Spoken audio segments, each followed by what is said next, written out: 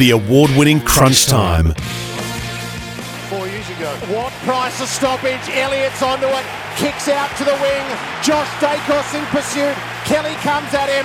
Josh is able to gather, being pursued. Turned his hips forward and got away.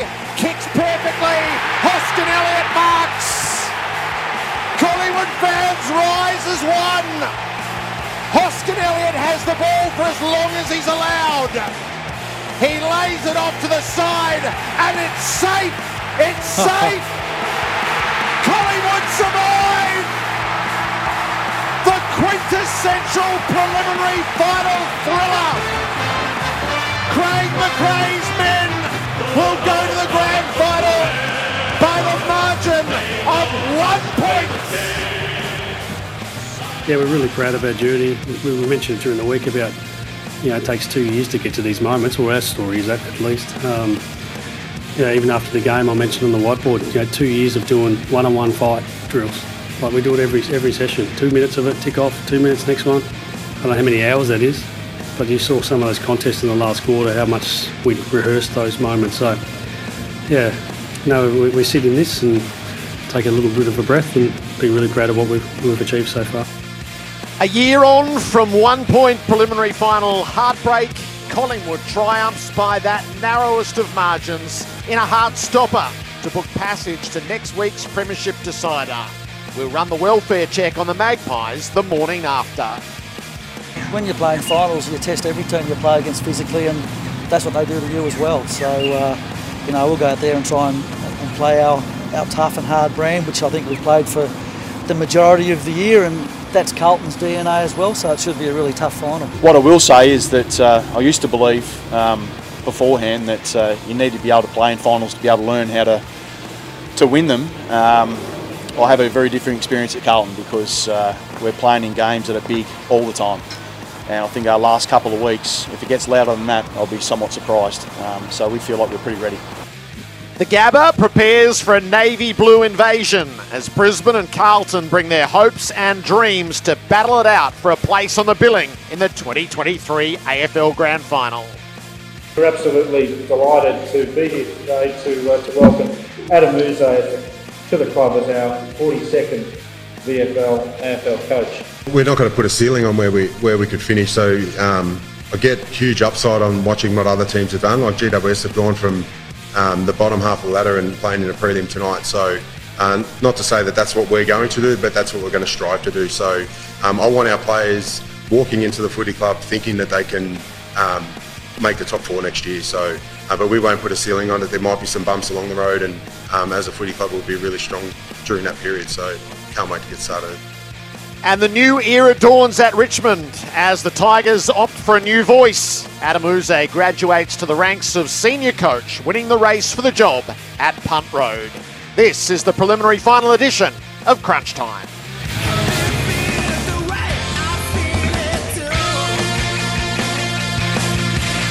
They say it's the hardest game to win all season, and there's 9 1/4 minutes of scoreless footy at the end last night that will forever stand as testament to that. Collingwood by 1 point over the Giants to claim the first place in the grand final. We're sitting here in the sunshine in Brisbane looking out at the Gabba, which has been prepared for what's to come at 5:15 this afternoon. This is Crunch Time for the Berwick Motor Group, home of the GWM Cannon range, and Ozito powering DIYers all day, every day at Bunnings. Jared Waitley with you. Luke Hodge is alongside me. Hello to you, Hodgie. Morning, Jared. I've told you many a time how much as a player I hated prelim finals because on one side of things you win and it's your focus on, but if you lose and in a heartbreaking loss as last night, you've got a whole week to look after it and then a whole 6 months of pre-season to think about it. But as a spectator, I absolutely love it because what we've seen over the last few prelims with Collingwood, Sydney last year and then what we saw last night, tell you what, they were some entertaining games. Have you ever seen a player quite so emotional as Toby Green in the aftermath last night? No, that was tough to watch because you know as a player how much you put into it, and especially a bloke who's come so far, not only as a player but as a person, as a leader, and the emotion that he showed afterwards. He was the Channel 7 interview that he had. He was holding back tears, But then we crossed to him about 3 or 4 minutes later, and he was with his girlfriend, and I think it was his mum, and he was uncontrollable. The emotion that was just the outburst of where they come from, where they got to, and just the heartbreaking loss. You really did feel for him and his teammates. And the other side of that was the run of Jordan De Goey from the bench to the middle as the joy was just all-encompassing. Dermot Brereton, it was one hell of a spectacle in its own peculiar way. Extraordinary game, wasn't it? It's just unbelievable to watch. I'll take you back, Jared, to you interviewed Craig McRae about a so-called wayward Jordan De Goey. And he said, I want him to come down the club. I want to put my arms around him. Remember that interview? And there was division within Collingwood people. Should we trade him out? Should we let him go? Unpalatable actions to some, tolerated by others. But he made his way through. They backed their man in. And the history books now show that in 2023, they've made a grand final. And without Jordan De Goey, they don't make that grand final. What a story that he's been able to propel them into that. And they've backed their man in. Well done. Powerful and brutal in the way that he played at the source. He was Ablett. He was a bit of Ablett, a bit of Judd. He was Ablett on ball. Yeah. I mean, Gary. But it was. You looked at him every time he got the ball. He looked at the opposition. He looked at GWS players. Going, "You're not tackling me." The power, the burst, the speed that he had, he just took it to another level. And look, his start just got him off on the right foot. And that crowd was so loud early. But the thing, one of the long suits of the Giants game is they are beasts in the middle. He played them on a break. I mean, young Tom Green is huge. He's a big, big man. You've got Canilio, you've got Ward, they threw Callahan in there as well. They've got big, big men who are clearance beasts. He doubled the next best on the ground for clearances. It was at his will. It was at his mercy. They were plus 18 for clearances. So yeah, awesome. It was De Goey, but they knew it was a big challenge in there because of GWS have been able to do whatever they've wanted throughout the midfield, across half-back and the forward line. They've had no real pressure, but it starts on ball. It starts with the guys in the middle setting the tone, saying, we're going to battle this right from that first bounce. And that's what he did, led by Pendlebury and the other guys in there. It was really good to watch. So I always, you know what I'm like, I read the stats and they verify what I'm seeing. 5 of the top 6 clearance players were Collingwood players. But GWS, they convincingly won the contest around the ground when the ball was in contest. So it was imperative that they had to win in the middle of the ground. And I think unless something extraordinary, and I mean uber extraordinary, happens next week, that's Jordan De Goey's greatest game. Well, there were 8 stoppages in the last 2 minutes as Collingwood killed the game and De Goey was watching on from the bench, which is a peculiarity in its own right. There's a lot to play with out of last night. There's a lot to pull out. There's going to be some moments the Giants players will be haunted by right throughout the summer as they contemplate their next campaign. There's also a bit of incident and controversy out of all of it as well. Tom Morris rounds out our quartet today, Tommy. Fresh from winning the Elf Brown Trophy. Hello to you, Tom. G'day, Jared. G'day, Hodgie and Derm. It's I want to start with the best prelim finals of the last 20 years. And I think last night was right up there, not in terms of scoring, but in terms of the pure entertainment and the engrossing nature of the game. It reminded me of, from a pure entertainment perspective, of the 2007 prelim, Collingwood Geelong, even GWS and the Dogs in 2016. You couldn't take your eyes off it. But there is a lot of news, Jared. Brent Daniels, of course, we'll get to that whenever you want. And Dan McStay's injury too. He's had scans this morning. Okay, so Graham Wright's going to join us for that welfare check in a few moments' time. Let's start with the Brent Daniels issue and hear from Adam Kingsley in the aftermath. I'm really disappointed to lose Brent Daniels for a HIA assessment that he passed comfortably in the last 5 minutes of the game, which hurt us around the ball with a bit of leg speed, a bit of overlap runs. So that's extremely disappointing. You sound very disappointed that he went through the protocols. I mean, with concussion, the issue it is that they tend to err on the abundance of caution. Did you feel like it was necessary to go through those tests at the time? I haven't seen the incident, but from what I'm led to believe, it didn't warrant having to take him off the field to assess it. So that felt very much directed at the medical staff in the ARC and their insistence upon the Giants. They were a little bit clearer on the circumstances here, Tom. So step us through the incident and the timeline, if you would. So this is how it played out chronologically. With 14 minutes to go in the last quarter, Nick Dacos tackled Brent Daniels to the ground in front of the bench on the members' wing. Daniels played out the next 8 minutes. He contributed to several bits of play. He even helped set up Jesse Hogan's goal, which brought the margin back to 1 point. In that time, the ARC spotters, who are medical professionals employed by the AFL, charged solely with spotting potential concussion incidents, asked the GWS bench to have a look at Daniels, given his head hit the ground in that tackle. And I say have a look at Daniels because it is entirely up to the doctors whether they choose to take that on board or not. Now, on this occasion, the doctors did take that on board, the GWS doctor. The runner went out to Daniels, told him to come off the ground, which he did with 6 minutes remaining. And then the GWS doctor had a choice in that moment to quickly assess him and send him back on, or to deliver a scat test. And the doctor chose the latter, meaning Daniels was out for a mandatory 15 minutes, even though he did pass that, and given there was 6 minutes left, he was out for the game. Initially, GWS, as you heard with Adam Kingsley just then, felt dudded. They felt as if the AFL had told them what to do, but the AFL doesn't order the doctor what to do. The AFL has no overriding power over the doctor what to do on the bench. It's up to the GWS doctor or any club doctor how to act in any given situation. And in the cold light of day, I think it's pretty clear and I think now GWS concede that this was a combination of the ARC officials asking them to have a look, but also their own doctors making a judgment call, and clearly a conservative one, but one that's based on their medical profession. Tommy, can you confirm or not, did last week with the Wiedering and Cripps incidents, did they get asked by the ARC management to go and speak to their players and assess them? Because Wiedering looked like he was out, and if you get elbowed and a broken nose, that's surely, at least the question has to be asked. The official line from the AFL is, we looked at that incident, or those incidents with Jacob Wiedering, and they were given the all clear. So based on that, the Carlton doctors weren't told to have a look at those players. So I feel like I can add to that. So Cripps came off the ground to get his nose attended to, so that gives a moment for the HIA to happen. Yep.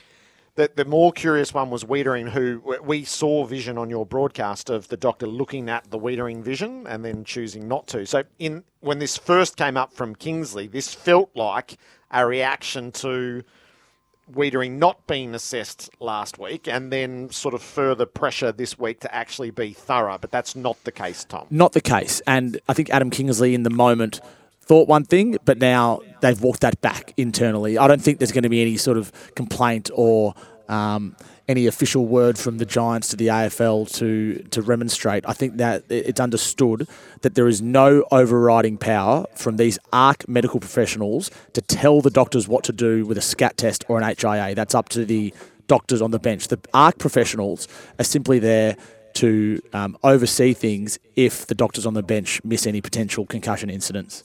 So, Tommy, the vernacular used, we would advise, what was it? We would advise you to take a look at player. Does that carry gravitas?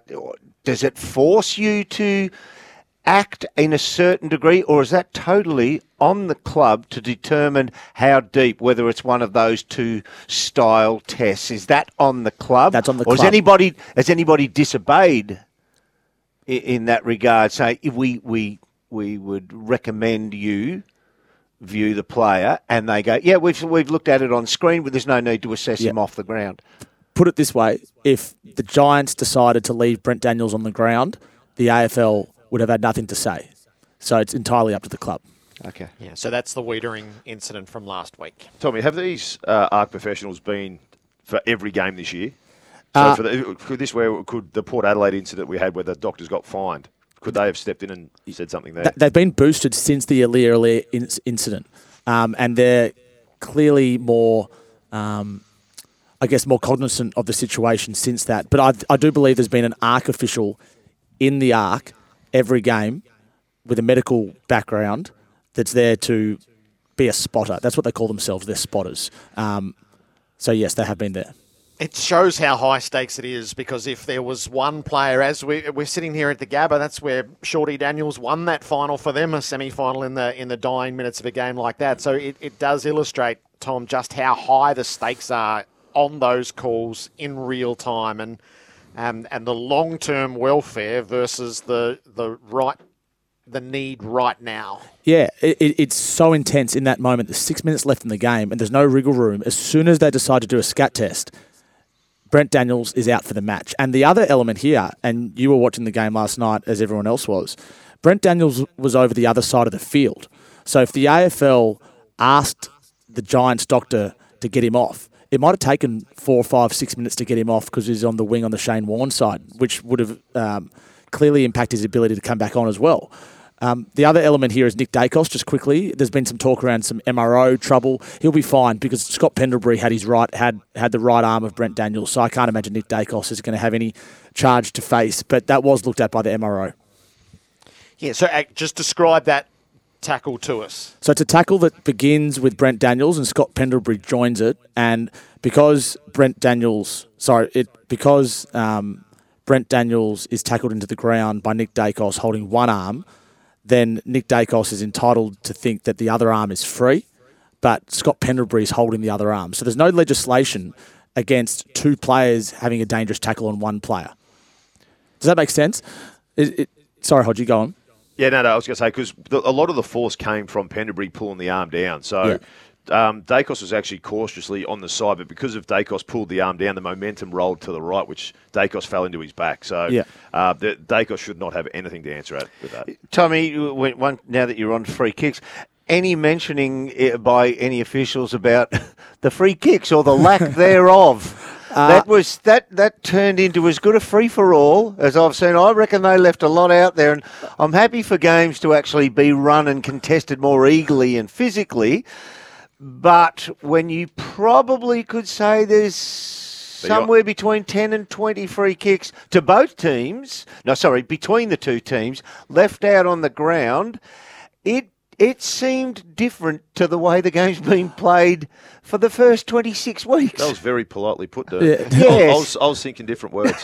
Derm, I did ask that question this morning, and privately the AFL does concede that the game was let go, especially towards the end, but that I don't think they believed there was any howlers that were missed. Were they watching the same game that we were? I'm not so sure I agree with them on that. I'm not sure they're going to. Should we handwrite our list, or should we type it up? if that's that'll take up the show if we handwrite our list. It'll be interesting to see how many of those umpires get a job next week. Because if you go through a lot of those free kicks that were missed, you're sending them up the country. They wouldn't be. They will not be at the MCG. And I'm not being harsh on them. This is a prelim final where we put in an extra umpire so they don't miss anything, and we've got umpires that overrule from 70 metres away 3 weeks ago. But then it comes to a prelim when a 1 point loss causes a win or loss and the season's finished for a team, and the umpires put the whistle away. It was a lot of those decisions were pathetic. It's going to be hard not to. It's going to be hard to maintain they don't put the whistle away. Well, you look at the emotion at Toby Green last night, and you sit back, the umpires, they did not do a good job last night. They set and they let too many go away. We put in 4 umpires to stop certain free kicks. The Tiggy touch was no problems. Toby Green almost got his head knocked off just before three-quarter time. That last quarter looked a little bit like no man's land between the Turks and the Diggers. It was just everywhere. There was no holds barred, that's for sure. So Graham Wright's going to join us in about 25 minutes' time. What do we know this morning so far about Daniel McStay? We know that last night he was told that it's a suspected MCL. Now, my understanding of the MCL is that Max Gawn got back about as quick as you possibly can with that knee injury earlier in the year, which was 3 weeks. He arrived at scans on crutches, and we expect an announcement from Collingwood over the next couple of hours on the results of those scans, but it's not looking good, and Craig McRae said as much in the press conference. Well, the way McStay plays as well, he's an agile key forward. So the way he gets his space, leans up, changes direction, you can't do that with a medial. That's where it's going to. There's no chance of him playing this weekend by how much he needs his direction and change direction to be effective in that forward line. Yeah, he gets pushed on a fair bit, so you feel for him because he was good last night. Contested marks, kicked a couple of important goals. Yeah.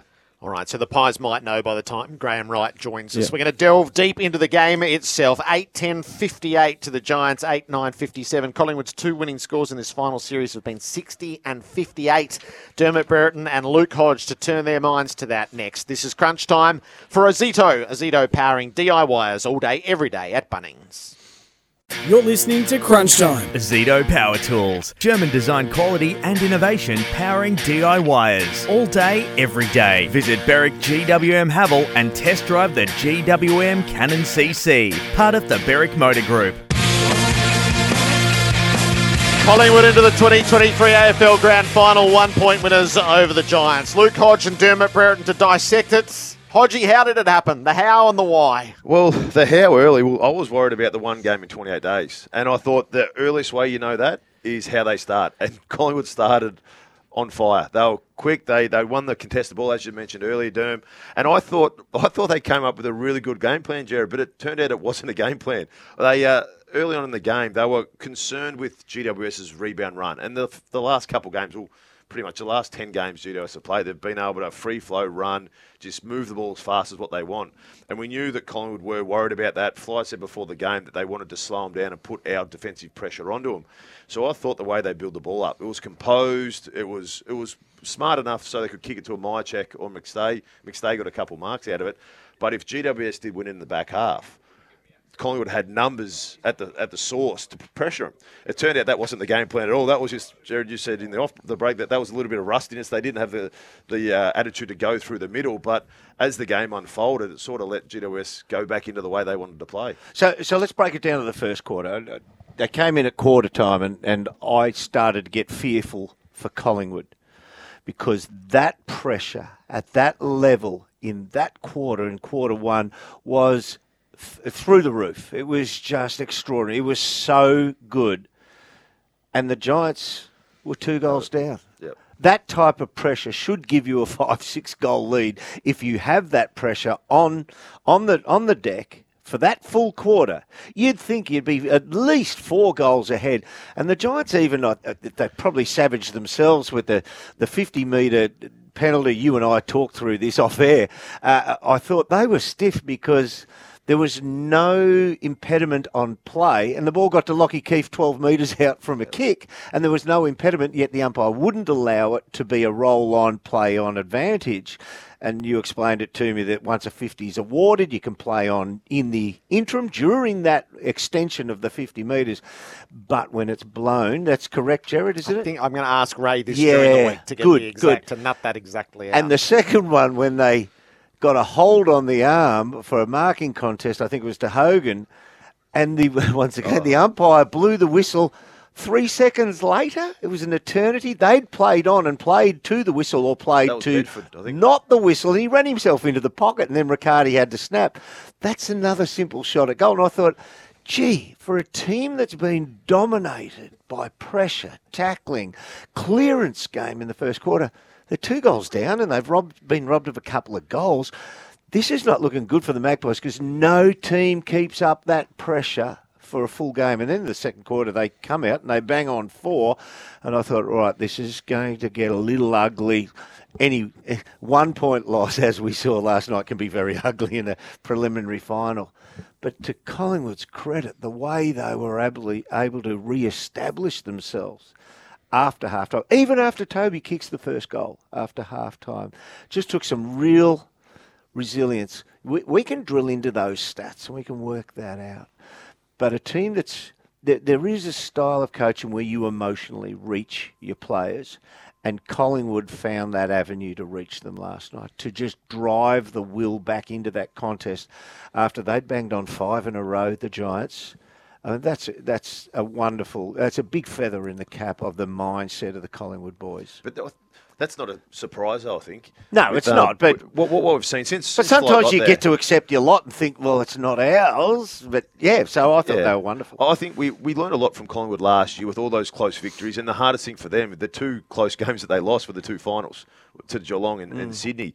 They've grown and they continue to grow. And how they spoke after the game, that they won't get shy. They love the challenge. And what I enjoyed about everyone who was interviewed after the game was they know what they have to do in certain times. We heard there's been teams in development stage. Sam Mitchell lost a game early in the year to Richmond where they haven't trained the last 2 minutes of a game because he's got more important things to teach a young side than this.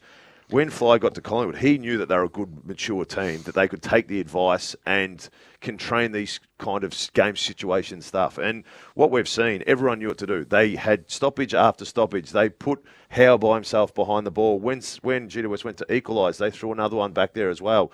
It was just a well-coached, and most importantly, it's a team that listens to what their coach wants and they understand football. It's good to be a good footballer, but you win close games like this by understanding football, and a lot of the Collingwood players and their leaders understand the game. That's why they're able to win so many close ones. So the third quarter, when the Magpies banged on that margin, and that was their quarter, that was their winning quarter. No, the pressure wasn't as rampant as the first quarter, but it came back up again. They were able to force the Giants into doing something they didn't really want to do. They forced them down the line, and if I'm going to be very critical, because I still think he played a very good game, Jesse Hogan and Jake McCarty, and even Big Keefe when he was forward, although they try and anchor Keefe inside 25, they recognise if it hits the deck outside there, his opponent tends to run away from him a little bit.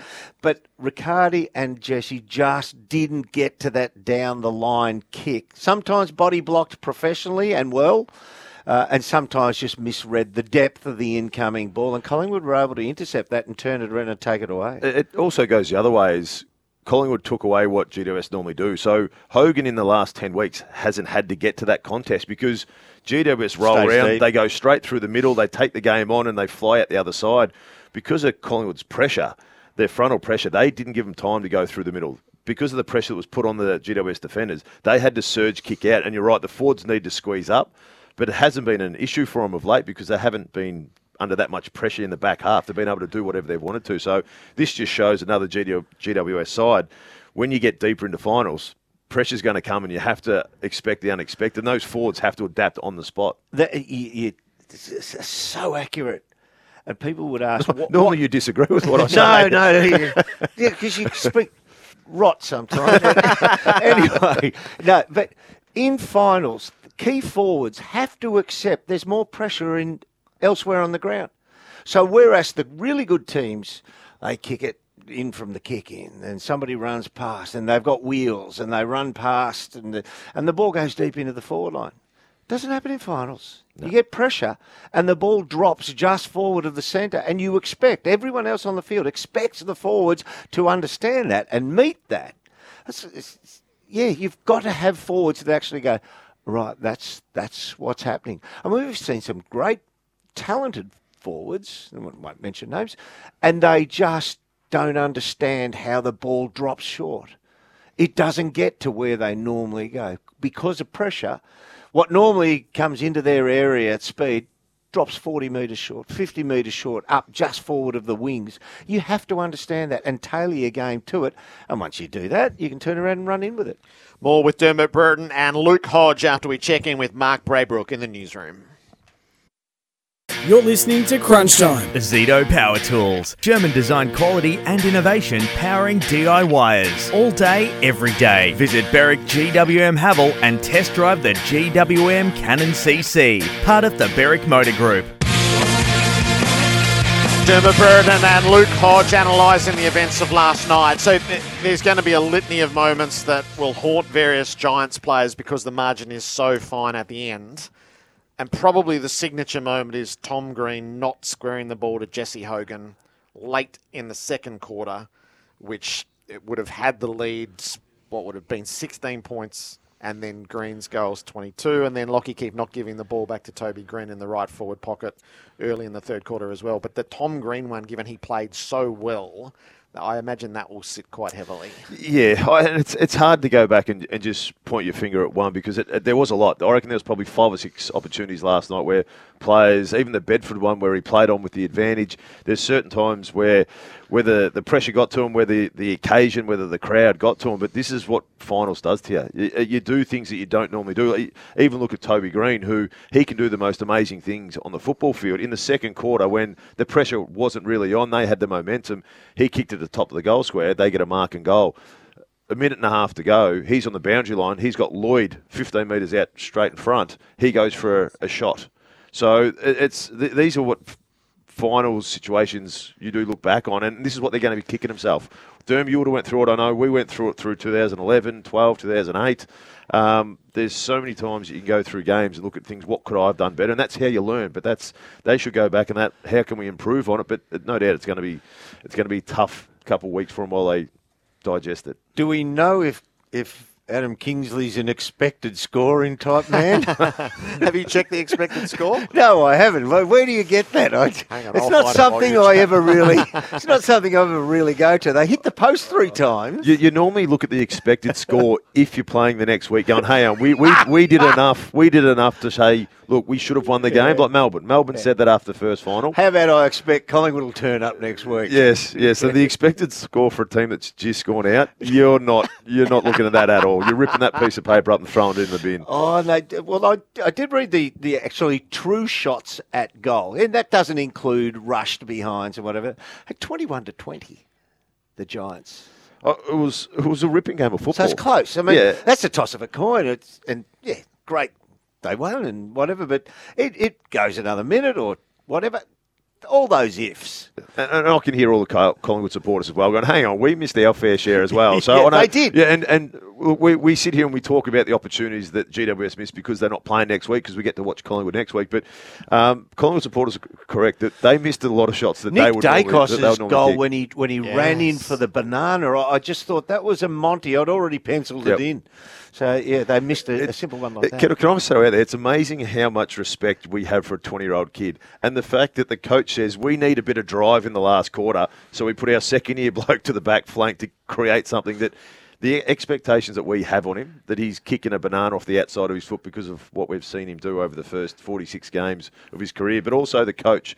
When you've got Pennebury, you've got De Goey, you've got Tom Mitchell, who's a Brownlow medalist, but he leans on Dacos to throw him to half-back to create something. He's got a body of work. I reckon he's played 2 bad games out of 46. This is what I'm saying. It's amazing how this bloke's in his second year, and we all look at him going, he's going to be a star. He's started off that way, but the expectations that we're putting on this young fella, it's pretty big. Yeah. All right, we're going to touch base with the Pies next and just find out around the health of Dan McStay, what the progress for Taylor Adams is during the week, and how they'll handle the build-up to the grand final. Oh, GWS +4.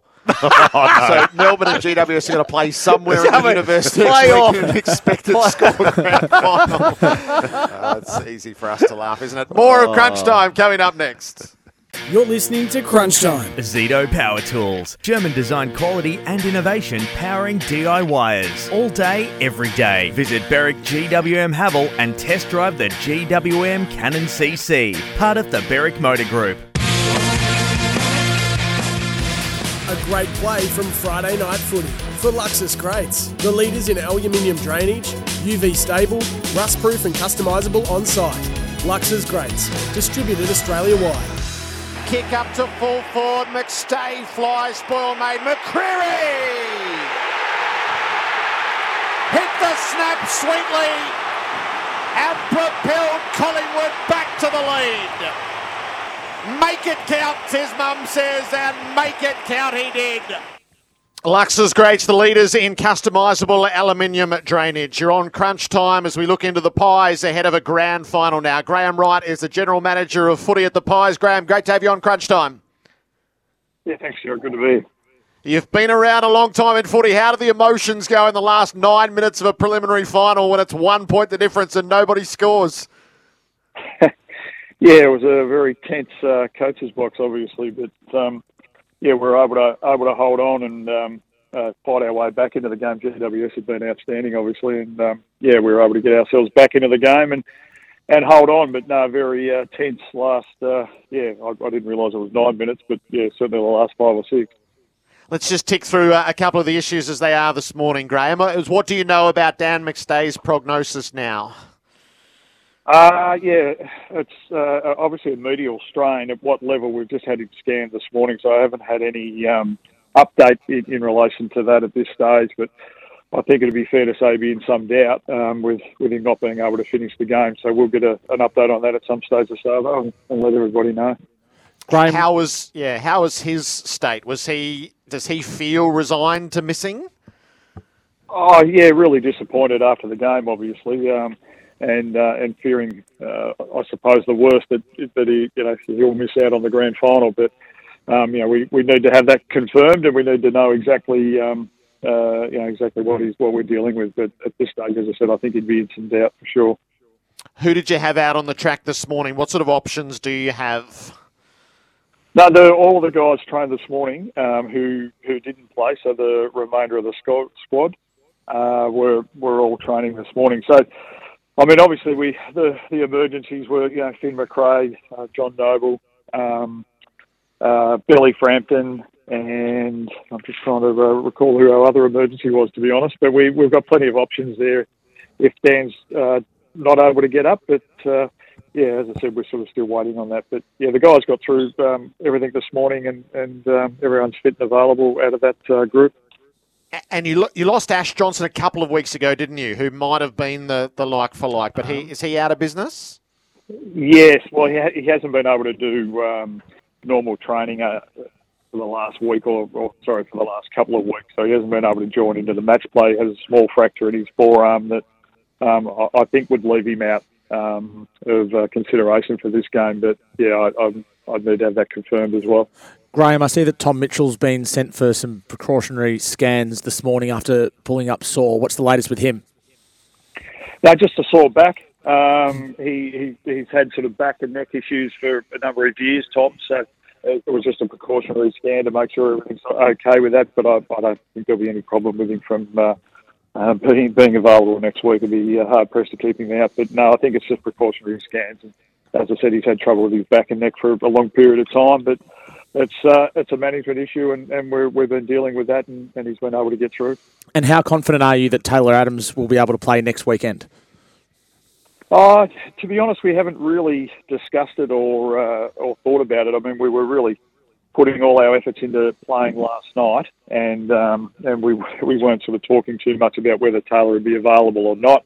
To be honest, I haven't had any other conversations with the coach or the doctors or anyone around it at this stage. I mean, we're just trying to tidy up where everyone got to from last night, and then we'll be back at the club tomorrow, and I'm sure it'll be a conversation as the week goes on. But he's got a number of boxes he'd have to tick to be available. But it's something we'll deal with once we get later into the week. You've been around footy for a long time. Philosophically, do you take more risks with injured players in grand finals or less risks?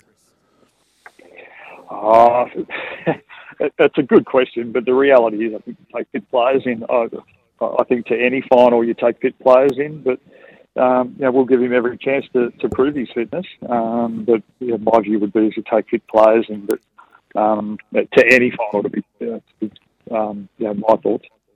Graham, do you have any concerns over the Nick Dacos tackle that leads to Brent Daniels having the HIA? I've only seen it once, and not really. I know the AFL will look at all these things, which they need to do. And I wasn't even aware until this morning that Brent got taken off the ground from that perspective. But the medical guys, obviously, those decisions are in our medical staff's hands, whether it be ours or GWS's, or obviously the people viewing it from an AFL perspective. So overall, I don't think we will have any issues, but I'm sure the AFL will have a look at it. So the Pendlebury having one arm held would seem to be, so you sort of look through arm pinned, head into the ground, but Pendlebury's presence feels like it takes things out of Dacos's control. Would you see it that way? To be honest, I haven't had a look at it, Jared, from that perspective. I've had one look at it this morning, and I felt it looked okay, but obviously these decisions are not in my hands as to whether it went any further. But like they do with everything, the AFL will have a look, and I'm sure they'll let us know this afternoon as they normally would. Righty Derm here. Congratulations, mate. Will you go with Daniel's misfortune last night? Will you go like for like to maintain structure, or will it be Ginnivan in, next man up becomes sub? Are you talking for next week? If Dan didn't come up. Yes. Oh, listen, it's really a coach's call, and when I say coaches, it's the collective group of coaches. We'll have match committee during the week, and they'll go through all sorts of scenarios about do they what they want to do in relation to structure, and do we add another tall, do we add another small, as you said, or do we does Jack just come into the team? But I mean, we're dealing with not knowing exactly what's happening with Dan at the moment, so all of those conversations that we had as we sort of get into the week, like we would a normal week. We deal with what we know right now, and then start to get the plan in place about what's going to suit us best on the day, and taking into account the opposition, and we go from there. Roddy, you looked last night that you were trying to look after Nick Dacos early. He spent a lot of time in the bench in the first quarter and a half, but then when it got into a bit of an arm wrestle, he spent 100% on the field in the last quarter. Did you throw out the safety precautions and just let him play football? Oh, a little bit. I think it became really hard from memory, the ball's on the other side of the ground a lot, so we were finding it really hard to get interchanges done, because there wasn't obviously there was no scores, so it was very difficult to actually get players on and off the ground. Oh, there was no goal, sorry. So that made it really difficult. He was down to come off in the last quarter. I know he played 80% game time, which we were sort of thinking somewhere between 75 and 80 would be what he'd want to play, what we'd want him to play. But if you know Nick, he doesn't want to come off at the best of times. So he'll hang in there as long as he can. But yeah, even at the end, I know we couldn't get Geordie back on the ground, and we were trying to, and there's a couple of others that we would have liked to have rotate through as well. But it just became really hard in the last quarter to get rotations done with the ball on the other side of the ground. Yeah, does it get tense when Degoe's sitting on the bench, the best clearance player in the game for the last 7 or 8 minutes?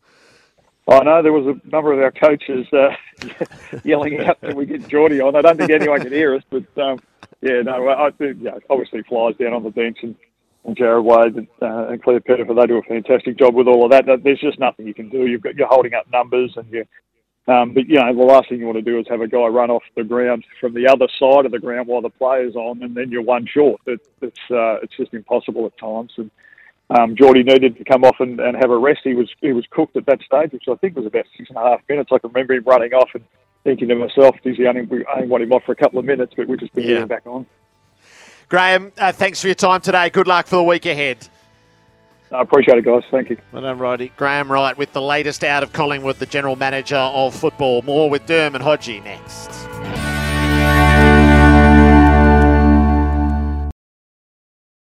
You're listening to Crunch Time. Zito Power Tools. German design quality and innovation powering DIYers. All day, every day. Visit Berwick GWM Haval and test drive the GWM Cannon CC. Part of the Berwick Motor Group. It's a preliminary final you could talk about for hours. Collingwood by 1 point over the Giants to book their place in the grand final, and we're sitting here at the Gabba where the ground is being prepared for 5:15 this afternoon when the Lions and the Blues will meet to complete the billing. Gerard Whateley, Tom Morris, Luke Hodge and Dermot Brereton in place. Just run the rule over Collingwood's game for us right now. So 60 points and 58 points to win finals. Not the team that we saw dominated the middle first part. 2/3 of the season. Yeah. Well, that team was an all-in team. It was any motion possible to move the ball forward, and we all pile in behind it. We all swarm up behind it, and we get it there in express fashion. And in the end, we make the opposition wilt, and we score heavily. It's simplistic in a nutshell type way.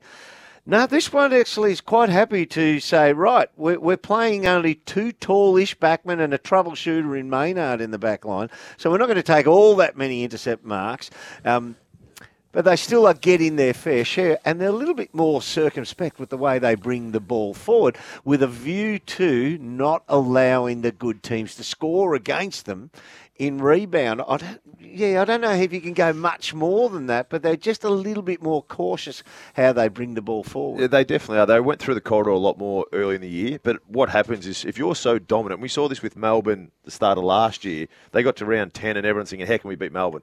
Teams try things and they think, this can work against them, and that brought the downfall of Melbourne.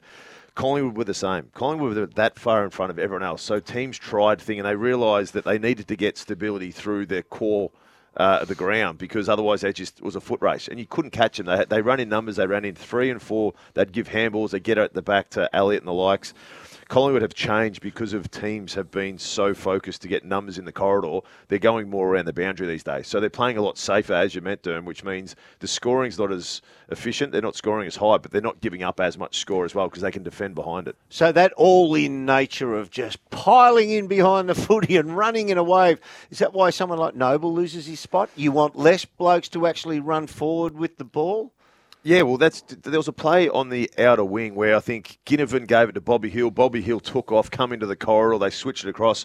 We saw that a handful of times last night. In the first half of the year, we would have seen that 5 times a quarter because they were just running, they were free-flowing, they were playing exciting football, but they've had to adapt because of how teams have defended against them, and good teams learn to adapt. They're still winning. It's not as bigger wins, and the club and the supporters are a little bit more nervous with the score, but they've been able to adapt and still get the wins along the way. When we were speaking to Wrighty, and I asked him about the makeup of next week's team, now it would seem that it's going to be very difficult for Daniel McStay to actually get his spot back through injury.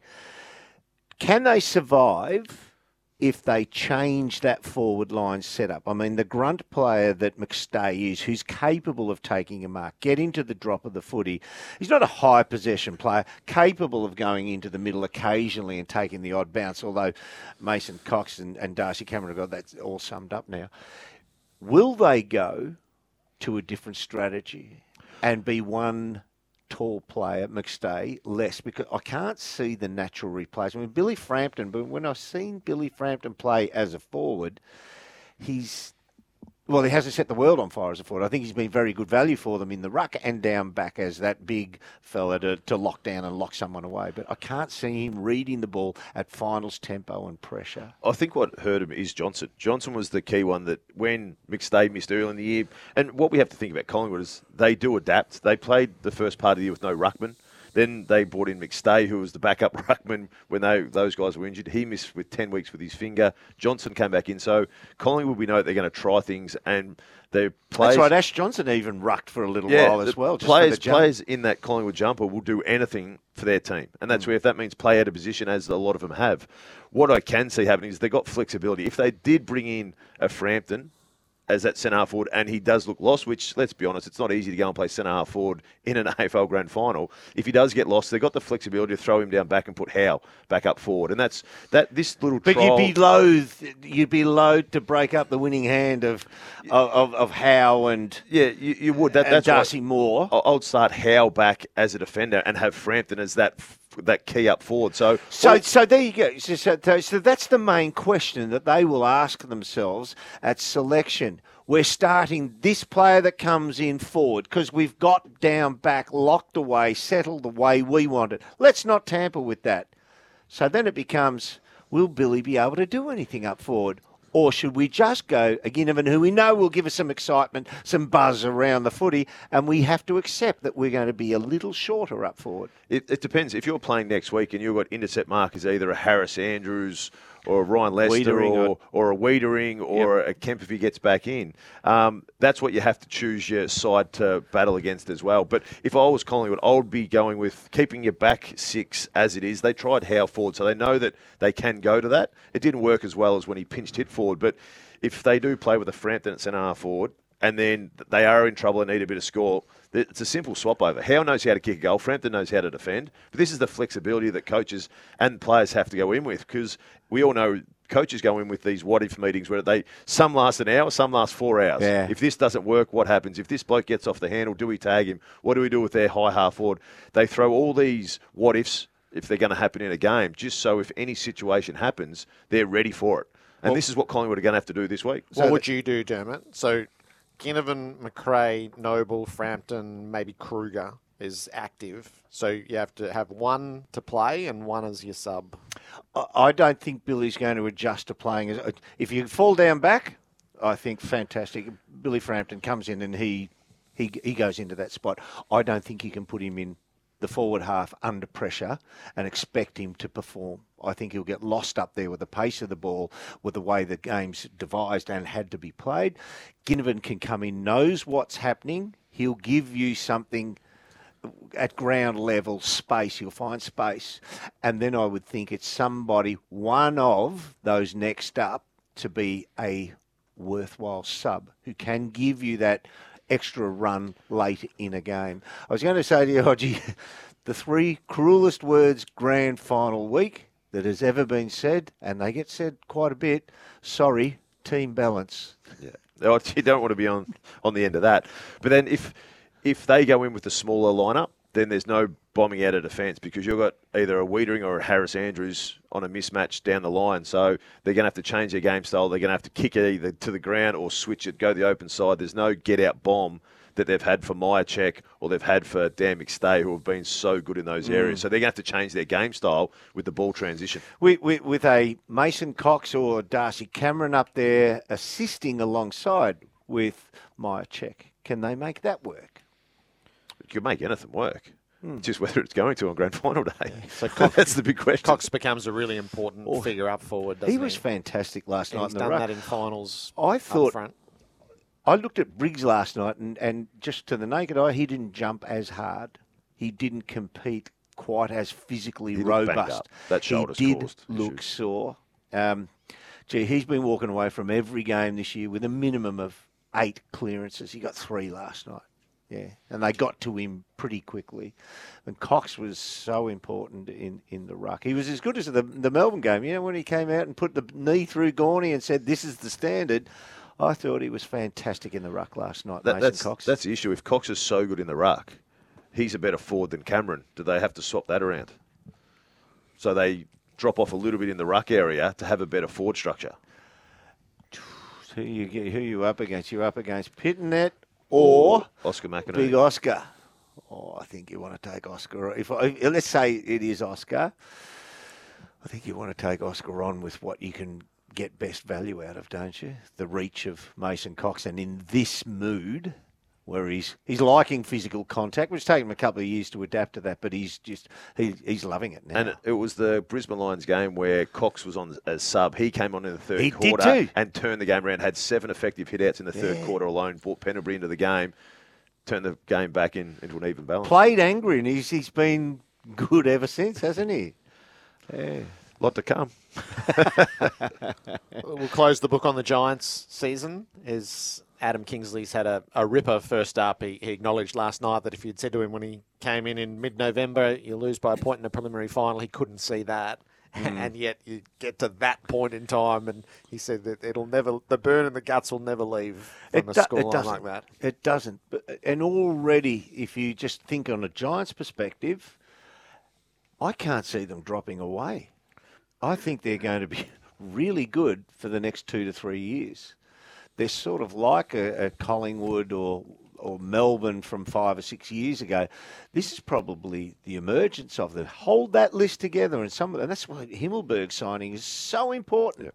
A bloke in his prime who says, no, I'll stay here. This is not exactly home, but we've got something building here. I think they're going to be around for a long time. But win them when you get there, as much as it's your 2008 grand final, isn't it?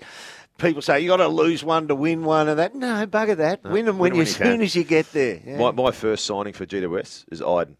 Connor Iden. Cross that half back line. So impressive. He'd be, 23? Yeah, 23. 23. I'd be signing up for as long as you can. He's the quintessential third tall defender, isn't he? He can play on a 6'5", and he can play on the resting Rovers. And he's very clean hands, quick, and a real good size as well. Yeah. All right, so the Giants enter the off-season. The Pies go on to the grand final. We're at the Gabba. We'll talk about this game soon enough. The Brisbane Lions and Carlton for the TAC. Don't use your phone illegally while driving. TAC. The big news of the week really all happened in the last 48 hours. The signing of the CBA and what that means for the future, particularly a mid-season trade period. And Richmond has made their choice. Adam Yze is the new coach of the Tigers. The week of news for Gumbire World. Visit Gumbire World these school holidays and grab a $55 unlimited pass. Get a wild life. Tom Morris, the Yze appointments. How did you take that in? It was so interesting to see the way that Richmond came to this decision, Jared, because they had been on the record and they'd spoken to various coaches about the fact that they wanted someone with senior coaching experience before. And the reality is Adam Yze has never coached his own team outright, but he's essentially been the match day coach for Melbourne while Simon Goodwin's been on the bench. And in the end, his interviews were extremely impressive. I heard him on the pre-game on AFL Nation yesterday, and I'd forgotten that he'd actually come second to Matthew Nix at Adelaide as well as a couple of jobs last year at GWS and Essendon. He sees himself as a player's coach. He sees himself as a relationships coach. Hodgie, you were at Hawthorn when he was there, I think, as a development coach or an assistant coach as well. Do you think he's the right choice for the Tigers? Yeah, as far as a relationship coach, he's definitely that. I remember when his first year, because he took over from Luke Beveridge as a defensive coach, and I remember his first year, he was like, as a defender, you need, like, your teammate's got to be standing there, right in that exact spot, and this is how we were taught. But Uzo was more of he's all right in that vicinity. And he was, do you know how the coaches have been a bit more flexible? They can be here if they feel comfortable there. And it was the first time I had a coach of just relax, mate. This is how we're going to go. So I took a little bit to get used to, but there's no doubt Uzo's a ripping fella. He understands the game. If you're talking to how he's developed over the years, the Melbourne players love him as a coach as well. But he was the first real coach that I've had of this new era of coach, which is a big change. A couple of close losses while he's in the top seat will beat that laxity out of him. The smile goes very quickly. I love the fact he said his dad barracks for Richmond, so he's going to get pretty instant feedback on that front. He spoke about the missing in those three processes as they were a kick in the guts. But he got the feedback, and then he had to decide what he would implement, what would he refine in what he believed in, or what would he stick to. No, I'm not changing to suit somebody else. This is truly what I think. And part of what he spoke about with us last night on AFL Nation was he thinks Richmond's forward half game had fallen away, and he said since about 2018, so not the full run through, and he thinks that's where he can make a difference to them straight away. So we saw that Dimmer actually looked at the personnel and said, right, this is the game style I need. My personnel will suit this game style. And he tailored it to suit and fit and succeed. Is Uzo one who says, these are my players and that philosophy? Or does he say, no, this is my game style. You will play this way? What do you think he'll... I think in today's day, you've got to be flexible with both. You've got to have the core structure. Even though someone like Dimmer won 3 premierships with his Yeah, but you can only cook a sausage a certain amount of times. But it might be a totally different structure. It might be, but he'll have his certain... style to suit. Yeah, he'll have his certain structure that he wants his game style to be played to. And clearly from the Richmond board going, yes, it fits our team, it will go along the lines. But he'll have different tweaks to it. He'll have different people playing different positions. That's what would have caught their eye, knowing that... I think what also caught it, they goes, how you played 3 years ago when you won premierships is not how you're going to win premierships today or moving forward. You haven't won a final in 3 years. So we need to change things up. You can't live in the past. You mentioned his emotional style, and yeah, that seems... it almost sounds cavalier, but I'm quite sure it wouldn't be. Is he as smart as they say tactically, because he's meant to be? Everything we hear, we don't, unless we sit in and we listen to it and we look at the whiteboard that he prepares, we don't know. Is he as tactically as brilliant as a lot of people say? I couldn't answer that. I had 1 year as a defensive coach, and we were very structured into the way we did things back then. Yeah. And this was I finished under Ooze in 2017. Yeah. So this was a long time. So he's developed a lot since then. But everything that you've spoken about is, if he's running the match day for Melbourne Football Club, he's been pretty successful the last couple of years. You'd say he's highly educated in that area. Question for all three. So we base a lot of our stuff on the US models, but the US models for signing a senior coach is you might have been in the system at NFL, but then you can actually go back and coach your own team in its own right at college level, and you be successful. I mean, their coaches are a lot older than we get our men into. We actually appoint coaches who've never done that actual job, that specific job, because being an assistant coach is markedly different to being a senior coach at AFL level. Yet that's the pathway that we know. Is it the right one, or we trust? Is it the right one? What do you think? Well, if you look at Vossi, you would say that Vossi's came back. And Clark used to always say it, that a coach comes back better the second time round because he's learned a lot more, he's more knowledgeable, as you get older, you understand a lot more things as well, why things didn't work. if you look at how Vossi handles things now, the Vossi 4 years ago or 6 years ago coach in Brisbane, that would have been 8 years ago, sorry, he wouldn't have been able to handle what he went through at Carlton round 11 this year because his maturity, his experience, he understands the ups and downs and just to be yourself. He wouldn't have known that 8 years ago. So I'd say if we employ coaches, if they get sacked once, why don't we give them another shot? Let him go back and coach under someone different, learn a little bit more stuff, mature a little bit more. When they come back, they're 6, 8, 10 years more experienced. Surely they've got to be in a better position than what they were the first time around. So on that notion, Justin Leppitsch will be a shoo-in for the next gig. if he wants it.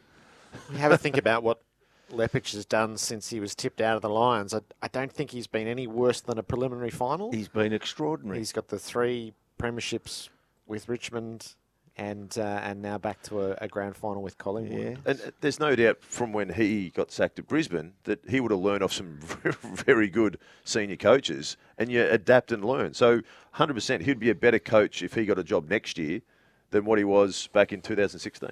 There's Tom, no doubt about it. What are the implications for Melbourne, who have that is a pivotal opening because Uze's been running the box for a couple of years now? Yeah, there's implications all over the league now, Jared, with this assistant coach merry-go-round. So Melbourne need to fill that hole. And it's not just, as I said before, an assistant coach, a run-of-the-mill assistant coach. This is a game day coach. Simon Goodwin's on the bench. Adam Uze or whoever takes that role will be up on the bench as well. And there is an acknowledgement from senior Melbourne players that they would like some fresh voices around Simon Goodwin. So I don't know what that means for Troy Chaplin. I'm not sure what that means for Greg Stafford. But it would be interesting if they went after Andrew McQualter to go and sit in the seat that Adam Uze has been sitting in. And then, of course, we know the Western Bulldogs have 3 vacancies they need to fill. We're not sure what's happening with Don Pike, potentially going to West Coast as a CEO. But Stuart Dew's availability looms large as well. He's very close to John Longmire. It would also be ironic if he ended up at Melbourne, given that he said no to Melbourne with their succession plan under Paul Roos about a decade ago. So Stuart Dew and Andrew McQualter will be highly sought after, and Melbourne now are there as well. So there's quite a few holes that need to be filled, and probably Melbourne's position that needs to be filled is the most significant of them all, given how much responsibility that role has on game day. I think there's 3 really interesting figures. Andrew McQualter, who's sat 2/3 of the season in the chair. Stephen King, who's sat 1/3 of the season in the chair. And Stuart Dew. If you're looking for a level of seniority and know-how beyond, as Tom referenced, sort of the run-of-the-mill next group in, there are 3 prized assets, I think, on the landscape now. No doubt. You sort of take them individually, start with them individually, and Stephen King is probably stiff that the coach of the last, 6, 7, 8 years, the best coach of the last 6 or 7 years, I don't know how to describe it. Did he pinpoint? Did he identify? He become available. Yes, and that's where he's ended up. So no one stood a chance against that. No incumbent or installed coach stood a chance of winning that position once he said, yes, I would like to take on that position. And Stuart Dew, we've spoken about what premierships, Port Adelaide, he went across to Sydney, was successful as assistant coach there. Built a big book. Back to Hawthorn, Gold Coast, surely there'll be plenty of teams chasing him. Yep, there's a few to be had. The CBA got signed. Tom, who won the negotiation? Well, I think the players won the negotiation. They had 11 objectives that they wanted to tick off, and they probably ticked off about 10.8 of them. The only one that they slightly missed was they didn't get to a 17-round AFLW season by the end of the next deal, but they got to a full-time salary by the end of the next deal. So other than that, the players ticked off pretty much every single thing that they wanted. If you look back to the very start of the negotiations, the AFL wanted a 9-year deal. The PA wanted a 4-year deal, ended up being a 5-year deal, which lines up with Tasmania. The AFL also initially wanted 10 AFLW games per year for the next 9 years. Even as a starting point, that was quite drastic, and the PA clearly worked back from that. So from a monetary perspective, male players will receive a 36% pay rise over the life of the deal, and the average salary will increase from $387,000 at the moment to $519,000 in that time. And in the last CBA, players were paid 30% of the total revenue of the total pie. The next one, that's grown to 31.7. And crucially, Jared, that includes the women as well. But probably the thing that will interest footy fans the most is the prospect of a mid-season trade period. It's not locked in yet for next year, but you speak to people at the AFL and around clubland, they think it's highly likely. There is a bit of pushback at the moment from some clubs because there's uncertainty over how this will affect the salary cap. But all things being equal, I think it's highly likely we'll have a mid-season trade period next year. What do you think? Look, Haji? I'm all for it, but you have to... I know the salary's getting up there, but you need to have approval from club, player, and it's got to fit in the salary cap. And that means if salary caps have to be swung a little bit or pay cuts or give people some bit of a pay rise to move. But you wouldn't want someone on minimum wage to have to move to WA with family, move their kids, move their family over. It's only for a 6-month deal. So they need to be looked after and need to be agreed upon by players, clubs, and obviously also fit in the cap as well. I've always been of the opinion, why have a rule that stops players from playing at the highest level? And that has been a no mid-season draft, or what do you call it, swap time? Trade time. I couldn't think of the word trade. Why have that? Just let players play if they're able to get a game somewhere. And if that being the case, the league will work a situation through where the salary cap is flexible enough under these circumstances. It will usher in a new age of list management, I think. This will be for the creative minds at the start, and it'll be interesting to see how aggressive it is in the first year or whether it's utterly conservative and who might be able to steal a march. But my point has been the whole way through is if we have 6 teams who are contending for a premiership between round 12 and 13 and 2 are prepared to move to get an asset, you watch the other 4 get on their bike. Are you really going to sit there and watch the teams you're competing against gather an asset in for the premiership assault and sit on your hands? I don't think so. Makes it look interesting anyway. There you go. Hodgie, a trivia question for you. One of your brethren, one of our exes, a bloke called Bernie Jones, played at Hawthorn, number 31 in the 70s, when you had the ability to move from club to club during the season. And he played for Hawthorn on the Saturday in a specific round, and he was traded to Essendon in that round and played for Essendon on the Monday or the Tuesday of that split round. He played for 2 clubs in one round. So great. I presume Silvio Fascini ruined this for everyone. I've got to go back and study the timeline there. Yeah. I presume that's when it all Jared, went belly up. Yep. Can I just mention that the first round draftees will now be locked in for 3 years as opposed to 2 as well, which is really important because this is the push and pull of these negotiations. The players didn't want this, and neither did their high-profile managers, but they relented in order to get their off-season break kept at the same length. So that was the back and forth that went on over the past few weeks. All right, Tom, we'll get you to take us through the trade scenarios for this year as they evolve during the week with a couple of players tipping their hands and clubs making their moves. The news of the week, visit gumbuyer.com.au. These school holidays, get a wildlife. You're listening to Crunch Time. Zito Power Tools. German design quality and innovation powering DIYers. All day, every day. Visit Berwick GWM Haval and test drive the GWM Cannon CC. Part of the Berwick Motor Group.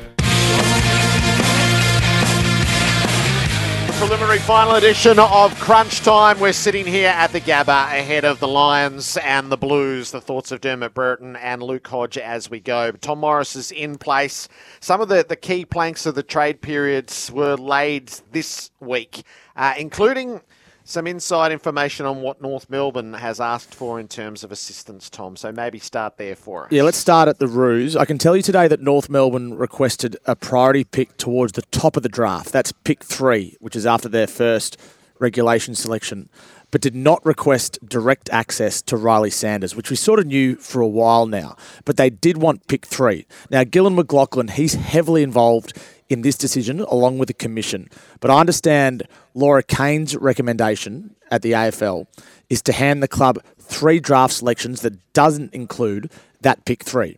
So these 3 draft selections, if the commission takes the recommendation on board, would be 1 late first round pick this year, 1 late first round pick next year, and then a second rounder next year as well. And the AFL, North Melbourne, unlike last year, would be permitted to use those selections however they see fit. And if they want to, they can trade up to get Riley Sanders, who would only become available to them as it stands if he doesn't go in the top 40, which he will. He's a top 5 or top 10 pick. So as I said, the Commission will make the final ruling on North's assistance on Monday.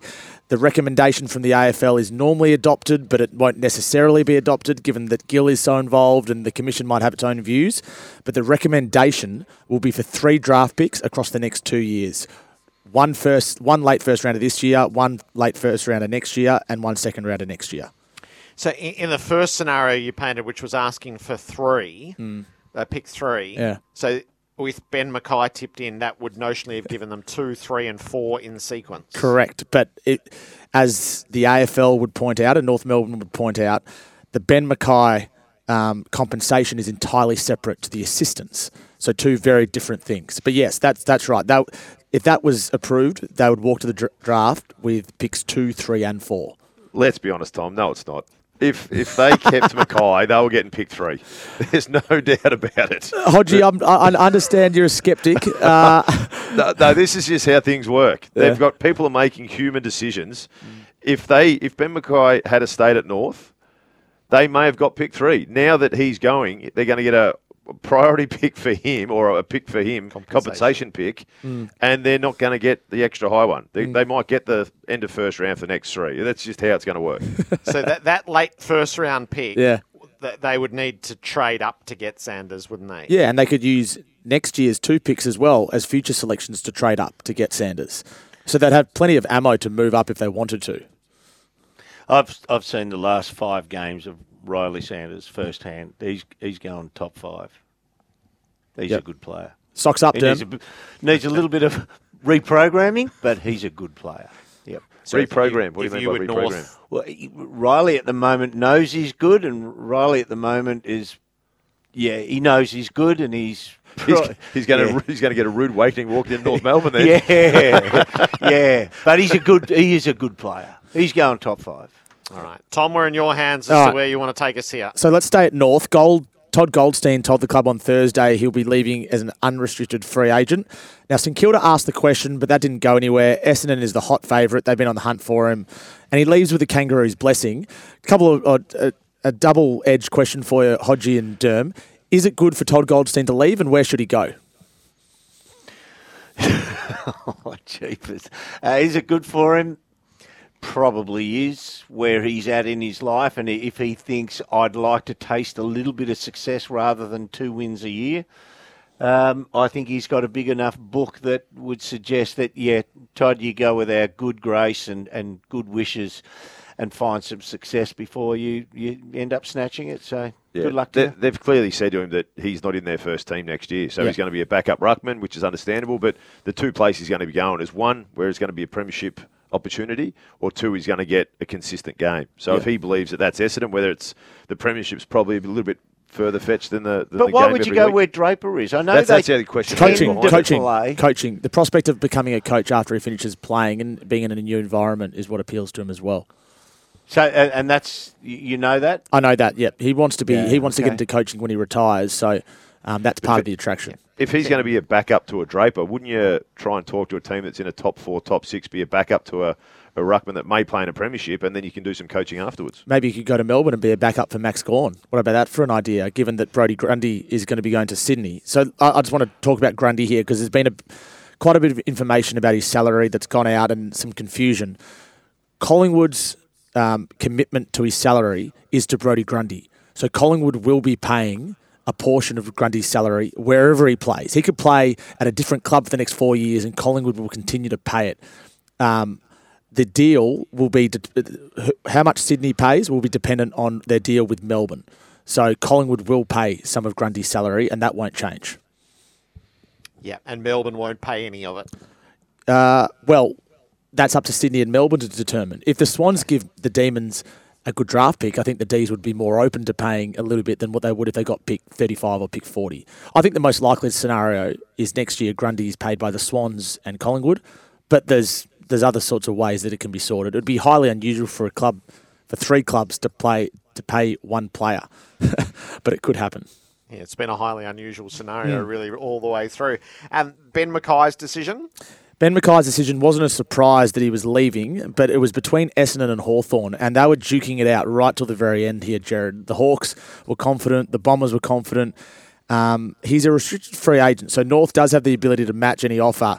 As I said several times, a long-term deal, $750,000 or more per year, that will get the Roos pick 3, and that will see Mackay walk to Essendon. Now, the Bombers are stoked, the Hawks are flat, but Essendon's presentation, I'm told, was the real clincher here. And it included only players, Jordan Ridley, Andrew McGrath, Mason Redman, and Zach Merritt. And they won him over. And actually, Ridley and Mackay are close as well. So I'm not sure what didn't appeal to him about the Hawks, but I know that he was seduced by Essendon. He's played under Brad Scott before. And this deal will get done now as a free agent, and it's a big win for them because it's exactly what they were looking for, and it sends the Hawks back to the drawing board. They've missed out on a few in recent months, the Hawks. They missed out on Liam Henry. They missed out on Asava Radigalia. Now they've missed out on Ben Mackay, and they're not interested in Tom Doedee, but they are keen on Mabior Chol.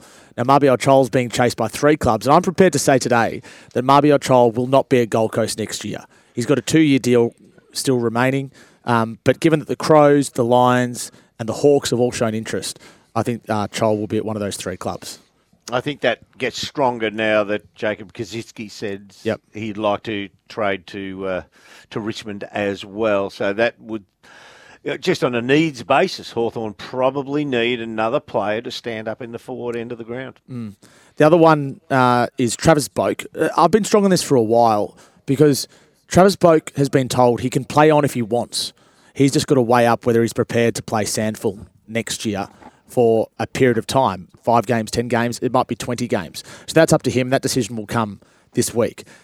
Just going back to Essendon for a moment, they're looking for players rather than draft picks in the deal with Brandon Zerk-Thatcher. So Zerk-Thatcher will get to Port, and they're not looking for draft picks in return. They want players. And I just wonder what sort of player they're going to ask for. And the player that initially came to my mind, Jared, which I spoke to you about on the trade bell a few days ago, was Ollie Wines. Given that Essendon had a crack at him a few years ago, they are looking to bolster their midfield. They have salary cap room. He's been pushed out to the wing at Port.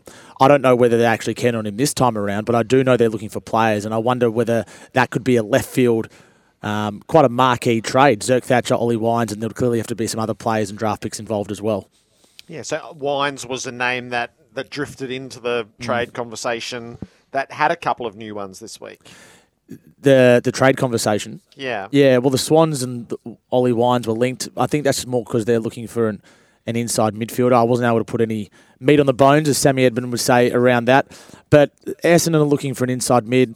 And then we know that they're also looking to bolster their key defensive stocks, which they are with Ben Mackay, and also get Todd Goldstein as well. So, and Jade Gresham's the other one with the Bombers.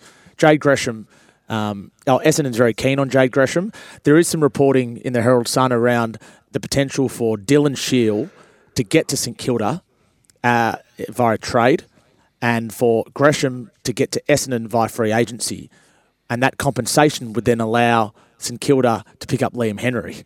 So I'm not even sure if that's allowed. I need to check with the AFL because I know they were quite tough a few years ago on Crouch going from Adelaide to St Kilda under similar circumstances. But Dylan Shield's name is being bandied about quite a lot. He's got 1 year left on a deal. And I'm confident that if a club came to him and offered him 2 or 3 years and it worked for Essendon, then that's something that the player and the club would seriously consider. Okay, and pick 4 at the Suns has been the centre of a lot of posturing and jousting so far, and that's intensifying. It's quite entertaining from a footy nuffy perspective. I love this sort of stuff. They're all going after this pick 4. They don't know which player is going to go pick 4, but it's there's a clear front runner now, and it's the Western Bulldogs. They've got picks 10, 17 and 36, which gives the Gold Coast Suns what they want. Now, this doesn't mean that Melbourne or Adelaide or any other club is completely out of it. But I do think it's the Dogs to lose now, and I think that there's also an acknowledgement from the Suns that the Dogs are the front runners too. Yeah, so they just need the points associated with multiple picks. Yeah. And that's why it's to the highest bidder, really. Yeah, that's right. And they need those points to get 3, if not 4, academy players in. Some news out of the West this week. Brennan Cox signed a 6-year extension. So he was going to be a free agent at the end of next year. He's now locked into Freo until the end of 2030. So he's the Fremantle player with the longest contract. And he's off that free agency list as well. So that was a long-term deal that I don't think anyone saw coming. End of 2030. Long contracts. Gee, I'm starting to feel old. 2030. That's extraordinary. Again, a calibre of player that you wouldn't expect to be getting that length of contract. No, when you say calibre, I understand. Yeah, you're not detracting from maybe him. Status is the right. He's not a. He's never going to trouble anyone in a Brownlow or anything like that. But he is a key position player who is exceptionally important to their structure. It's the same as what they did here with Jack Payne. They're blokes that won't ask for too much. They'll show loyalty to the club and they just want a little bit back. So they'll do them on a long-term deal, knowing that they'll lock them away at a good price that they're going to be happy with. Like Scotty Pippen. Yeah, that ended well. Can I talk about the Giants briefly, Jared? Do we have time? Yep. So Elliot Himmelberg's on their radar. Harry Himmelberg's brother. He's contracted at Adelaide for next year. They would like to bring him in, which might spell trouble for Lockie Keefe, who's out of contract. In fact, he was the only Giants player last night who doesn't have a deal for 2024. The one to watch from the Giants is Nick Haynes. He's contracted for next year. He's on a 7-figure sum. We've spoken about him a fair bit, Jared, on the trade bell. Clubs are aware that they can get him as long as they're willing to foot that bill for the year. So I'm intrigued to see how that plays out over the next month or so. And from a coaching perspective, all their coaches are under contract. Brent Montgomery, Craig Jennings, Ben Hart, Jeremy Laidler, they all join full-time next year. So they're very stable. It's just what happens with Nick Haynes and whether they can get Elliot Himmelberg in. Yep. Is that the lot?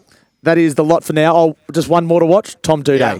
That could be this week. We'll have to wait and see. We know the Lions like him. The Collingwood Football Club also like him. So he's that one sort of key defender that's remaining. And he's Hawthorn bowed out of Tom Doedee. Yeah, they're not interested. Yep. Yeah, he's an old Hawk supporter. Grew up barracking for the Hawks as a kid. I wonder if that get back their interest given that they've missed out on Radigalea and Ben Mackay. But at the moment, as far as I know, they haven't. How has Collingwood got more room in their cap? They just seem to be loaded. I'm not sure. I think I feel the same about Melbourne. I mean, I think the term war chest was used with Melbourne this week, which surprised me given that they're paying so many star players. But I think the clubs have more room now and more certainty because the CBA's been signed, and that natural uptick will allow more flexibility, which could mean that there's some quite ridiculous sums of money being thrown around. All right. Good on you, Tom. Thank you for running us through the trade scenario as it stands. We're sitting here in Brisbane where the forecast today for Rainbird, the intelligent use of water, is a top of 23. It's 23 now at 1:15. And by the time we start this game at 5 o'clock, it'll be 20 degrees and then the sun sets at quarter time. Luke Hodge and Dermot Brereton in place. We'll talk a little bit of the Blues and the Lions coming up next. You're listening to Crunch Time. Zito Power Tools. German design quality and innovation powering DIYers. All day, every day. Visit Berwick GWM Haval and test drive the GWM Cannon CC. Part of the Berwick Motor Group. Collingwood into the grand final, the Brisbane Lions and Carlton at 5:15 here at the Gabba. Luke Hodge, how big an afternoon it is in Brisbane? Oh, it's huge. We've got the Broncos tonight, and most importantly, we've got the Brisbane Lions at 5:15 today. And look, Jared, if you talk to the Brisbane supporters over the last few years, this is the best year for them. Like we've spoken, everything's worked out for them. They got a fit team. Yes, Jack Payne's out with his foot, but Darcy Gardner comes in for him today. But they've had excellent form here. Haven't lost a game here throughout the season. But we all know finals are a different story, and this is the nervous part for them. And what the supporters are saying is they've got to this stage so many times the last 4 years and fell short. They just need to go that one step further. I know we always say because it is in the time, it's your best chance. But it just feels like this is bona fide. We were thinking, were they better performed than they really were in terms of capabilities in previous years because of this home ground advantage? Clearly they've got that now. but they are better performed.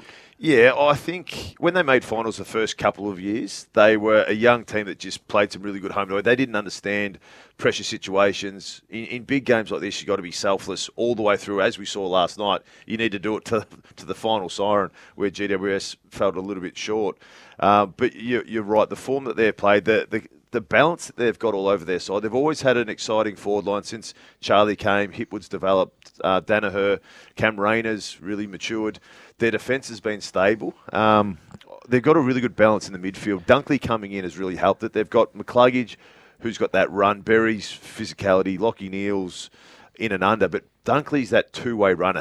He'll go to Cripps today. There's no sure thing that he'll go and sit on Cripps. Predominantly a defensive style inside midfielder, isn't he? Yeah, he is, but he had 30 on Cripps last time they played and kept Cripps to That's teams. the biggest personal one-on-one beating I've seen Patrick Cripps take in terms of not beating physically, but out on the field, you've been beaten by your opponent. That's the worst I've seen him beaten in the one-on-one. It is, but it doesn't happen 2 times. And then you look at the Carlton side of things, and you sit here and go, you hear about the momentum of Collingwood and what they've been able to do with their big crowd. What Carlton have done their last 2 weeks, in close situations, won the tight games.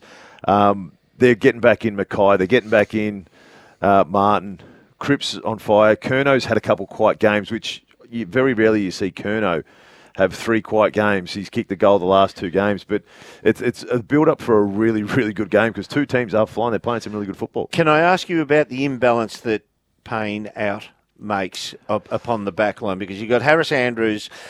Do you play your best defender now on the best forward, Charlie Curnow, who's big enough to trouble everyone?